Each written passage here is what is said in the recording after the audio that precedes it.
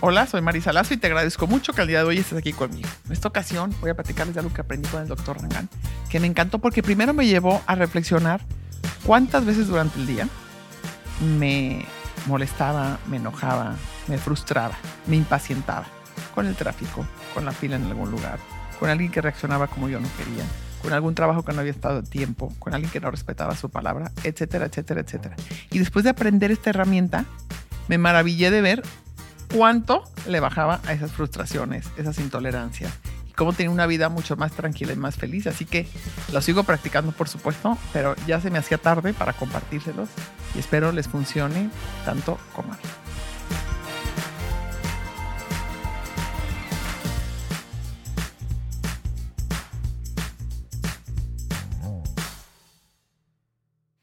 Hoy les quiero compartir una herramienta muy útil para cambiar la narrativa, o sea, esa manera con que miramos las cosas, esa forma muy particular de cada uno para leer lo que está pasando afuera. Lo repito una y otra vez, yo sé, pero me encanta compartir los aprendizajes que se basan en cambiar nuestra forma de ver las cosas, pues podemos disfrutar y conseguir resultados realmente maravillosos cambiando las cosas sobre las que sí tenemos control. No vale la pena sufrir por lo que no podemos controlar. Y gran parte de nuestras vidas las pasamos sufriendo así, en vano. Al soltar esto, les garantizo que tendrán una vida más feliz. Entonces te pregunto ahora, para arrancar. ¿Hay alguien en tu vida con quien te cuesta trabajo conectar? Podría ser alguien de tu familia, de tu equipo de trabajo. Esa persona que solo de pensarla sientes que te pones de malas. ¿Hay alguien que te cuesta trabajo entender por qué hace las cosas, por qué actúa de tal manera? Estoy segura que se te vino alguien a la mente. Casi podrías decir que es el villano o la villana en la historia de tu vida. ¿Qué te parece si te digo que con esta herramienta pudieras revertirlo? Revertir cómo te hace sentir esa persona y en lo que te conviertes cuando piensas o tienes que interactuar con ella. Imagínate que en vez de ser fuente de infelicidad, se convierte en alguien que te enseña a vivir más en paz, que le suma a tu felicidad, o al menos alguien que no te despierta tanta incomodidad. Las investigaciones del doctor Rangan Chatterjee, es un médico que tiene 20 años de experiencia en temas de salud holística y autor del libro Happy Mind, Happy Life, que lo podríamos traducir como Mente Feliz, Vida Feliz, nos pueden ayudar a cambiar la narrativa. A través de su carrera, ha descubierto que llevar una vida plena y feliz tiene implicaciones directas en la salud física de las personas. O sea, lo psicosomático, que lo hemos escuchado muchas veces, la verdad es que de muchos años para acá toma cada vez más relevancia. Y existen investigadores que defienden la teoría de que todas nuestras enfermedades son psicosomáticas. O sea, quiere decir que algo que sentimos, algo que vivimos, algo de adentro, una emoción, la causó. Como sabemos, cada vez se comprueban más beneficios de tener un estilo de vida que considere más aspectos de lo que eran importantes hace unos años, ¿no? Cada vez tomamos más áreas de nuestra vida como en cuenta para saber si vamos a poder estar sanos, si vamos a poder ser felices, ¿no? Entonces, la conclusión del doctor Rangan es que las personas más felices son más saludables. Fíjense qué increíble, ¿no? Las personas más felices son más saludables. A mí me encantó esta definición. ¿Sabes por qué? Porque una vez más nos da el control de nuestra vida y de nuestra felicidad a nosotros, a nuestras decisiones y no a lo que sucede afuera, a nuestra lectura de las cosas. Acuérdense que la mente es reina. Resalta la importancia de distinguir y separar nuestras definiciones de éxito y felicidad. Entonces vamos a arrancar primero con esto. Aquí es importante que distingamos qué es éxito y qué es felicidad. Pues si bien se cruzan en algunos momentos de la vida, para la mayoría de las personas son dos cosas completamente separadas. Y si no hacemos la distinción y no somos intencionados con nuestra vida, corremos el riesgo de perdernos persiguiendo el éxito y no saber en dónde realmente está nuestra felicidad. En uno de los capítulos de su libro, toca un tema que me pareció de lo más interesante. Buscar la fricción. Sí, intencionalmente buscar esas personas con las que nomás no conectamos, hasta que pensamos que son nuestros enemigos. Esto no está fácil porque regularmente son las personas a las que le sacamos la vuelta, que hacemos lo que sea por no convivir con ellas. Por lo general en nuestras mentes tenemos la narrativa de villano, ellos, y nosotros víctima, en donde obviamente la otra persona es el villano y nosotros, pobrecitos, las víctimas. Aunque esto es algo común, realmente no nos ayuda a salir de los problemas ni a mejorar la situación en la que nos encontramos, porque le damos el control de nuestro sentir al otro. Y entonces no somos protagonistas de nuestra vida, sino simples víctimas. Vamos a poner, por ejemplo, el que te llegue un correo de tu jefa o de tu jefe, quien suele ser exigente contigo y a quien parece que nunca le das gusto. Por lo que es fácil que tu mente luego se vaya a pensar, ¿es en serio que me está mandando este correo? ¿Que no se acuerda que trabajé todo el fin de semana pasado? Llevo 4 años aquí, en esta compañía, y me sigue pidiendo este tipo de cosas. No, ¿verdad? No lo puedo creer. Yo te pregunto, ¿te ha pasado algo similar? Estoy casi segura que sí, porque a todos nos ha pasado algo similar. Y es a lo que nuestra mente generalmente va, o sea, a la queja, al reproche. A menos que nos llevemos a otro lugar, que eso se trata justo del podcast de hoy, ¿no? Te cuento que este tipo de narrativa, aunque parece inofensiva, en realidad nos causa mucho estrés emocional que después se convierte en algo físico. Si lo analizamos un poco más, nos daremos cuenta que permitir que este tipo de narrativas se desencadenen todo el tiempo, la cual termina convirtiéndose en estrés físico, a la larga significa que nuestro bienestar y nuestra felicidad interior dependerán de las demás personas. Entonces, imagínense nomás. O sea, le estamos dando a esa persona que más mal nos cae, o esa persona con que tanto trabajo nos cuesta relacionarnos, el poder de decidir nuestro bienestar y nuestra felicidad. Y además son personas que normalmente no les damos gusto o normalmente nunca hacemos lo suficiente, nunca llenamos expectativas. Así que estamos dejando de tener el control y el timón de nuestra vida para ponerlo en manos de los otros. Así que entonces el autor nos invita a ver estas situaciones, fíjense qué padre, como una oportunidad de cambiar nuestra narrativa interior y de empezar a desarrollar la habilidad de reencuadrar las historias y elegir la perspectiva de la felicidad. Término con el que él explica la herramienta que nos sirve para controlar esta situación. Entonces lo voy a repetir. Me encanta hasta el término. Vamos a elegir. Aquí 2 cosas bien importantes. 1, tú tienes toda la oportunidad de cambiar tu narrativa. Eso lo puedes hacer perfectamente bien. Y puedes desarrollar la habilidad de reencuadrar las historias y tienes absoluta libertad de elegir la perspectiva de la felicidad. Así que lo que tú aquí vas a hacer es elegir esa perspectiva, esa lectura que al final te va a hacer sentir más feliz, que al final te va a hacer sentir más en paz y más a gusto. No podemos controlar lo que sucede afuera, lo he dicho muchas veces, pero sí podemos controlar nuestras emociones. No le permitiremos a nuestras emociones salir corriendo y hacer todo grande, como normalmente lo harían, sino que podremos regular las emociones para nuestro beneficio. Volviendo al ejemplo del correo de tu jefe, la idea es cambiar el discurso para que la otra persona, que antes era el villano, ahora sea el héroe de la historia. ¿Cómo lo hacemos? Podemos pensar, por ejemplo, tal vez mi jefe está presionado por su propio jefe y por eso me mandó el correo en este tono. O tal vez su hija tuvo una infección en el oído anoche y estuvo despierto cuidándola toda la noche y por eso no está tan de buenas. O tal vez está teniendo problemas con su pareja. O tiene mucho miedo de perder su puesto. Podría ser lo que sea, pensemos, siempre y cuando lo cambie de villano a héroe. En todos estos ejemplos es en nuestra mente en donde se está viviendo una situación con la que sí podemos empatizar. Y nos es mucho más fácil no ponernos a la defensiva y ser más compasivos con nuestra reacción al correo o cualquier situación. Ojo, el correo sigue siendo el mismo, ¿eh? Lo que cambió fue mi narrativa interior. Este es un ejemplo de trabajo, pero podría aplicar a las relaciones personales, de pareja o con alguien de nuestra familia. Cuando hay una discusión, es normal que las 2 partes tengan una versión muy diferente de cómo sucedieron las cosas. Pues tienen perspectivas distintas. Una situación, 2 perspectivas. Después de un partido de fútbol, si les preguntamos a un aficionado de cada uno de los equipos, estoy segura que te contarán partidos completamente diferentes, árbitro completamente diferente, ¿no? De ese mismo partido.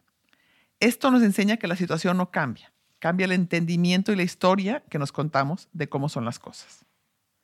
La propuesta del doctor Ragan es buscar hacer a la persona el héroe de la historia.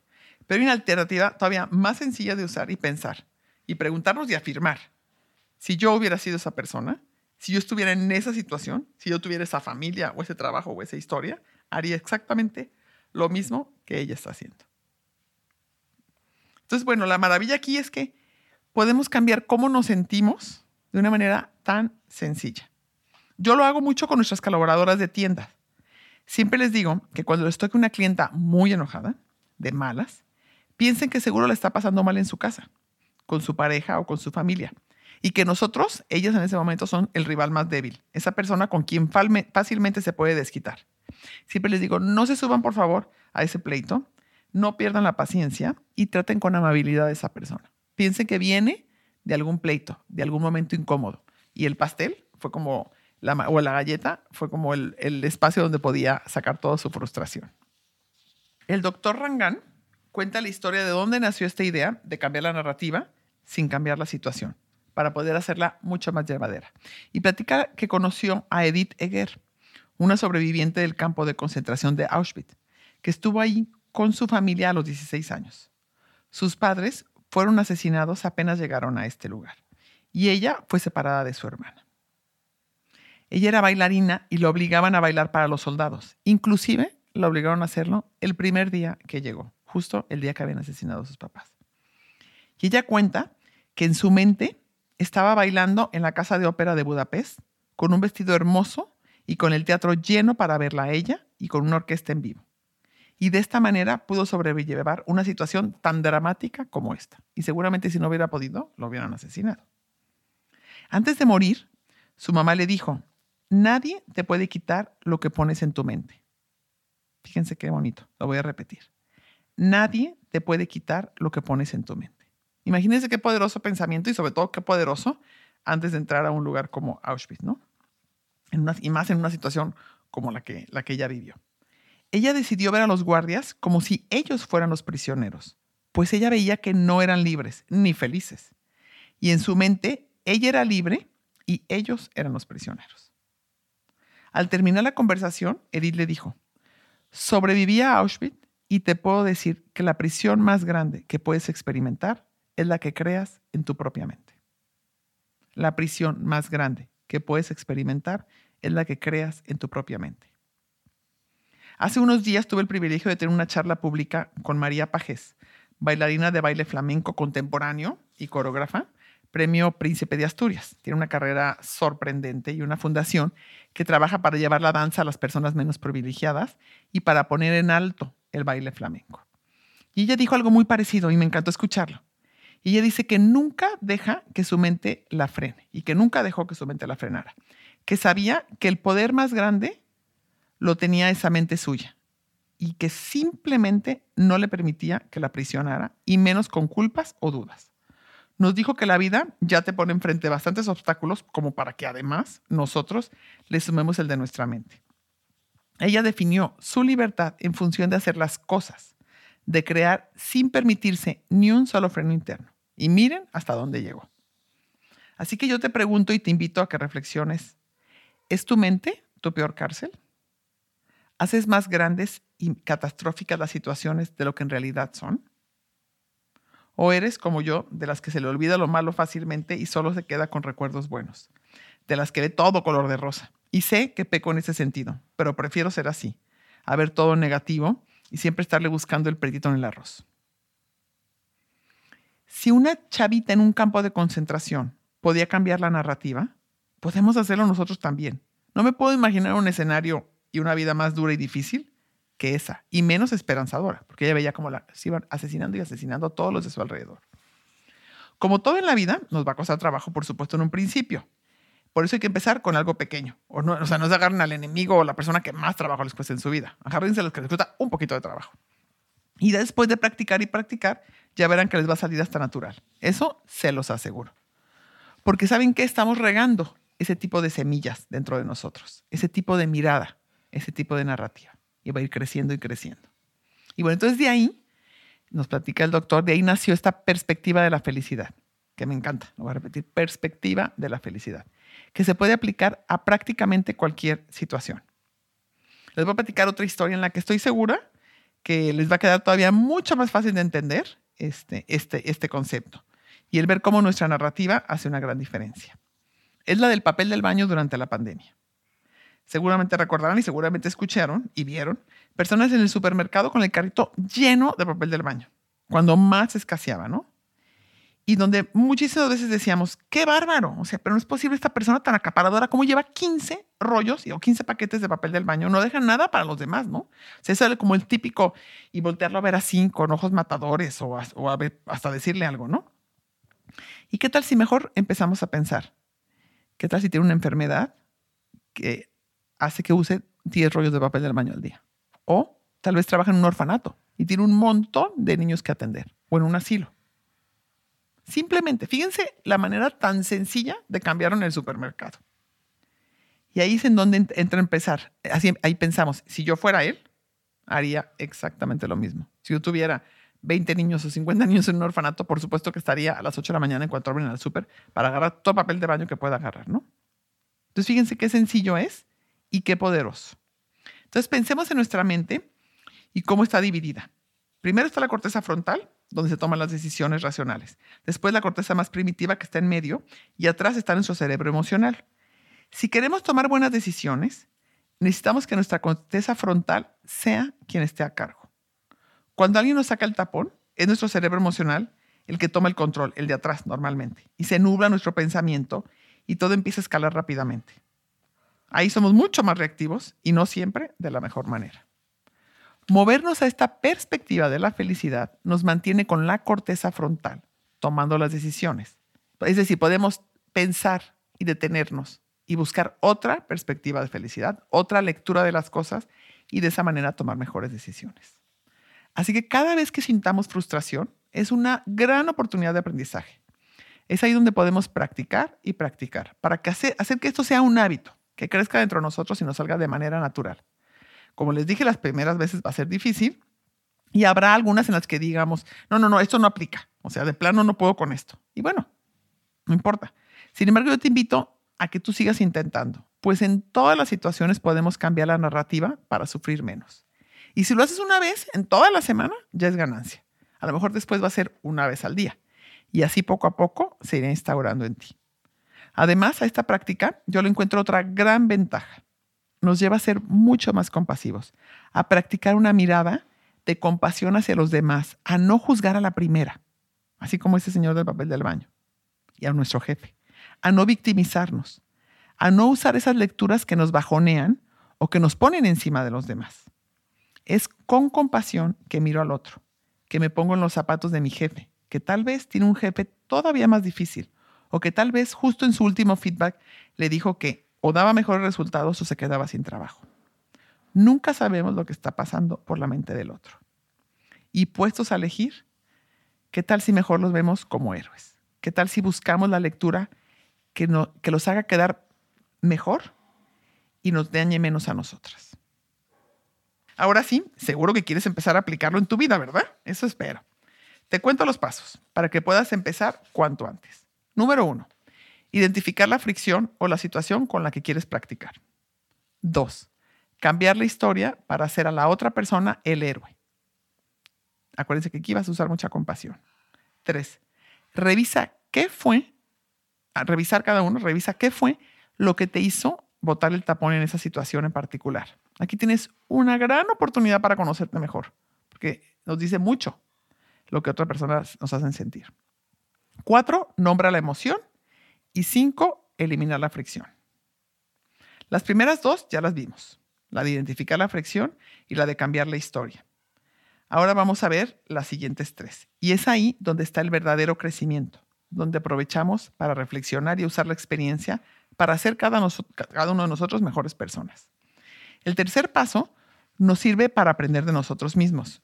Pues es posible que esta misma situación a otra persona no les hubiera causado ningún tema, no les hubiera destapado ningún tapón. Revisar qué fue lo que me hizo brincar nos ayuda a conocernos mejor, a entender en qué es lo que tenemos que trabajar de nosotros mismos. El cuarto paso, nombrar la emoción, nos acerca también a entendernos más, a poder identificar con palabras lo que sentimos. Eso es súper, súper útil. ¿Se acuerdan del libro que les platiqué la vez pasada en el podcast del Atlas of the Heart? De Brené Brown. Bueno, es preguntarnos cómo me siento.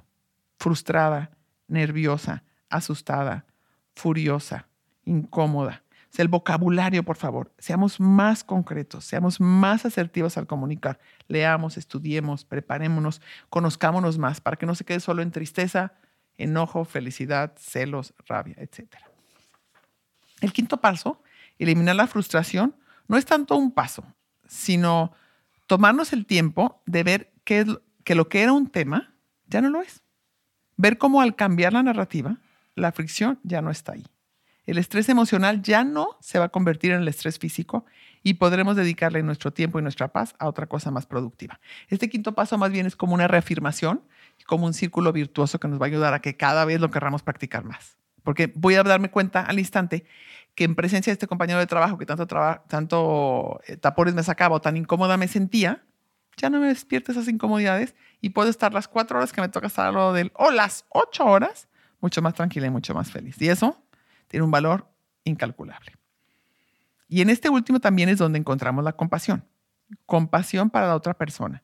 Permitirle ser el héroe en vez del villano y a la vez también necesitamos autocompasión, pues empezaremos a hacer lo mismo con nosotros mismos. Podremos empezar a decir, dormí fatal, por eso me siento enojada, en vez de estar enojada todo el día sin entender de dónde viene. Acuérdense que es importantísimo todo eso que aplicamos afuera, también aplicarlo con nosotros mismos. Y sobre todo la autocompasión nos cuesta mucho trabajo. Normalmente, cuando algo nos saca el tapón, ese trigger emocional que nos revienta, perdemos la habilidad de aprender. Fíjense qué interesante. Cuando estamos muy enojados, no aprendemos. Entonces, dominar esta técnica nos ayudará no solo a disfrutar más, sino a ver cada día como una nueva oportunidad de crecimiento y de aprendizaje. Y cada situación de roce la vamos a ver así, como una parte donde puedo seguir practicando esa habilidad de aprender.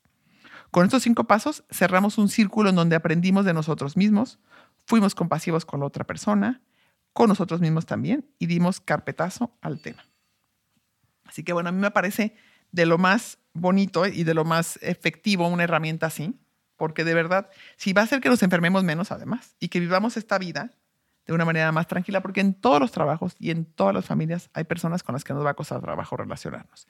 Siempre habrá alguien que no es como quisiéramos nosotros amable, o que siempre nos está señalando a nosotros, o que no entrega a tiempo su trabajo, o que no cumple su palabra, o lo que quieran. La vida te va a poner siempre alrededor, y más.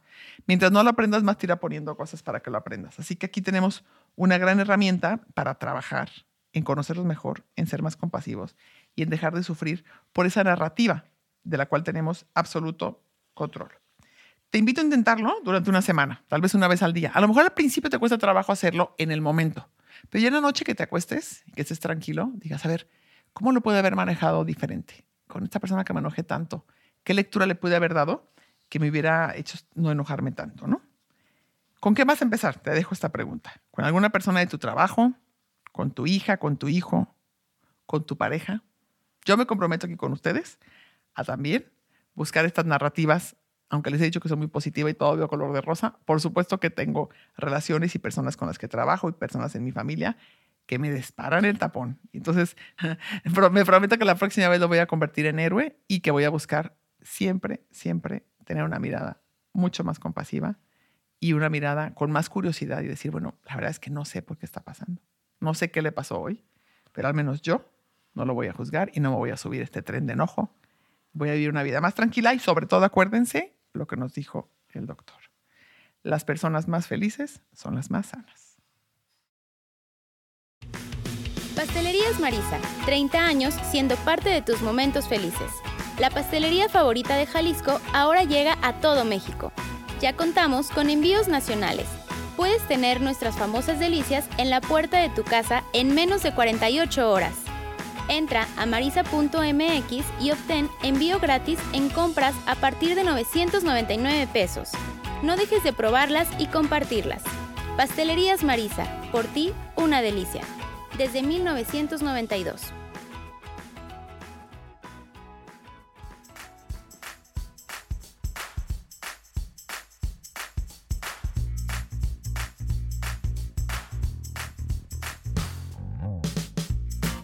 Llegamos al final de este programa. Si te gustó, como siempre, compártelo con tus amigas, con tus amigos, con tus familiares, con quien creas que le puede servir. Acuérdate que si lo platicas en las próximas 24 o 48 horas, es mucho más probable que se haga parte de tu ADN y de tu vida cotidiana. Y bueno, espero que después de haberlo leído, ahora sí te levantes en la mañana y digas, déjame que me encuentre con esta persona que me saca el tapón, o déjame que vaya con mi jefe o con esta persona de mi familia con la que siempre me enojo, y ahora voy a ponerlo en práctica y voy a comprobar qué tanto me funciona. Así que bueno, me encantará que me platiquen dónde lo aplicaron, si sí les funcionó, con quién en específico. Y no olvides seguirnos en Spotify. Y nos vemos en la próxima edición. Hasta luego.